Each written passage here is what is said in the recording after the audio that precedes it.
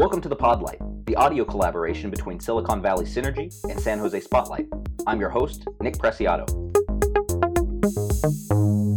San Jose Spotlight reporter Sonya Herrera is here to discuss Google's Downtown West project. How's it going, Sonya? It's going good. Thanks for having me, Nick. Oh, of course. So you and I were up late last night watching the San Jose Planning Commission meeting. The Google project was on the agenda. How did that go? Yeah, well, it did go later than many expected.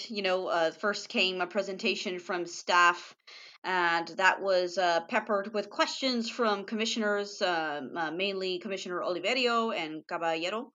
And so after that, they took more questions from commissioners, and then public comment came, and about 40 people spoke. So it was quite an evening, and we kind of rehashed everything that we've learned about the project so far, as well as the development agreement, which includes the community benefits plan for the project.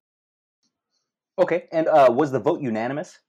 Yes, it was a unanimous vote, although two commissioners had to recuse themselves.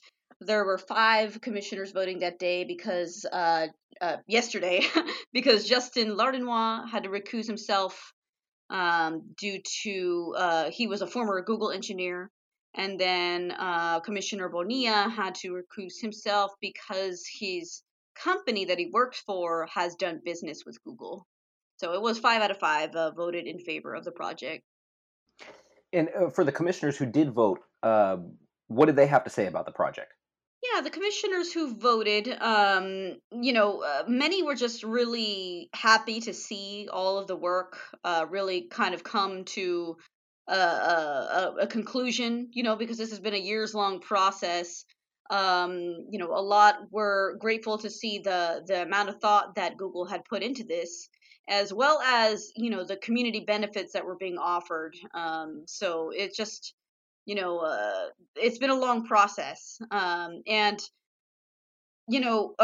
Oliverio had some criticism in the way of whether or not the project actually requires, whether Google is actually required to build any any specific amount of housing or office. And I think Oliverio's concern was primarily around office, especially because, the more office there is, the more jobs there could potentially be on a site.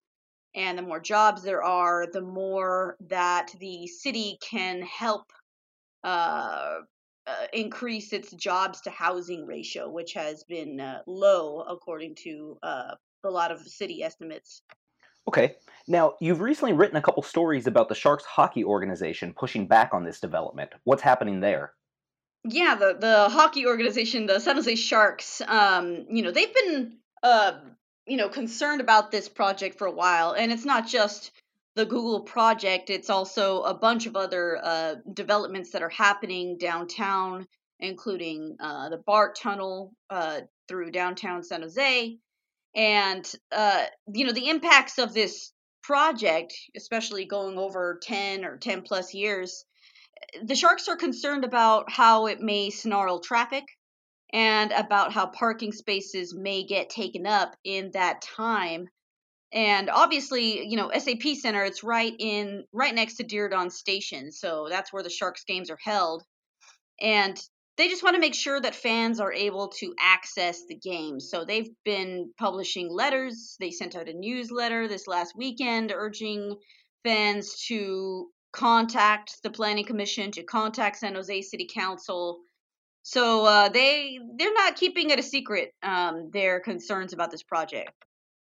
And now, parking seems to be a major sticking point for the Sharks as well. Can you explain a little of that to our listeners? Yes. So right now, the development agreement with Google allows them to build up to 4,800 parking spaces. So that's 4,800 on their site. And those are commercial parking spaces. And all of those will be shared by would be shared by visitors to the Google campus, to and visitors to SAP Center. Potentially anyone else that's just needing to come to the campus to work or just to stop by. So And considering that the Google campus is expecting to have 20,000 jobs, it just takes a fraction of that. If you have like 20% of those using up, driving in their own private vehicles, you could see how the math is not necessarily in favor of any parking spaces being left to the sharks. So it's it's difficult. I could see why the sharks are concerned. Okay, now let's talk housing. What is the Downtown West project proposing in terms of number of units, and how many of those units are proposed to be affordable? Yeah, good question. So right now, according to the city memo on the development agreement, it shows that Google is quote unquote contemplating, or the city is contemplating 4,000 to 5,900 units. So 4,000 to 5,900 housing units. And, a quarter of those are slated to be affordable. And Google has accomplished this by paying an in lieu fee, a tiny in lieu fee, which is basically a fee that you pay instead of building affordable housing, and building about 200 units of affordable housing. I think it's moderate income that's integrated into the market rate housing.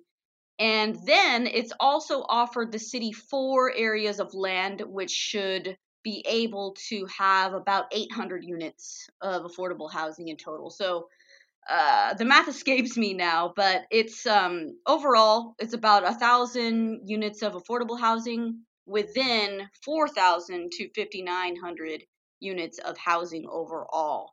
So it's going to put a sizable dent, certainly a bigger dent than any tech company has in recent memory, especially considering for a single project, although it is a large project. Yes, definitely. Now, there was something else that the Planning Commission approved last night. It's San Jose's Diridon Station Area Plan. Can you explain a little bit about what that is and how Google fits into that plan? Yeah, so the Diridon Station area plan is for the wider area around the station, including Google Campus. So the Google Campus would comprise about a third of the total area. But the Diridon Station area plan is basically a series of amendments to like the zoning and general plan to allow for taller buildings, first of all, buildings that would exceed current height limits, as well as just more housing in general, which is something obviously that a lot of people are concerned about. And so, funnily enough, both of these plans came before the Airport Land Use Commission, and the airport basically said these plans for these buildings are too high. And that's the Santa Clara County Airport Land Use Commission. So be curious to see. We know that city council requires a 2/3 vote in order to override the land use commission's vote against these plans. So they've already filed the paperwork to notify the commission that they plan to do that. So it's it's funny to see, but obviously with downtown and the Diridon Station area being so close to the airport, it'll be curious to see those building heights increased. Okay, thank you for that. Last question. What are the next steps for the project? Where does this go? Where is it heading? And when do you think any kind of construction might be able to break ground? Or really, when is this going to get started? So right now, I think we're looking at if the project is approved, we're looking at construction going on until 2030. Google is pretty swift with its construction. If anyone has paid attention to what's going on in the North Bayshore area and Mountain View, they know how to hustle when it comes to building. But the project is anticipated to go until about 2030. But first, it must be approved, and the city council is planning to look at it around May 25th, although that's a tentative date because, as we know, things get scuttled around often, and it's possible. I'm curious to see whether city council may hear it one day and discuss it and perhaps decide to defer an actual vote until a future date. I'm kind of curious to see whether that might happen. I'm also curious to see whether there will be a larger turnout in public commenters than there had been at last night's meeting, because there were more than 40 people commenting last night, but that's as many people with experience know that's not necessarily a large number in the context of public meetings, especially for a project of this magnitude. So May 25th is a tentative date, and following the approval, we're looking at a timeline of 10 plus years to the complete build out of the campus and the housing. So it's exciting. Okay, well, thank you, Sonya. Thank you for coming on. It was great to have you, and I'm sure we'll have you back on when this goes for a vote in front of the City Council.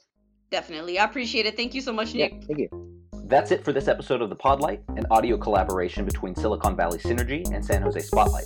I'm Nick Preciado. We'll see you next week.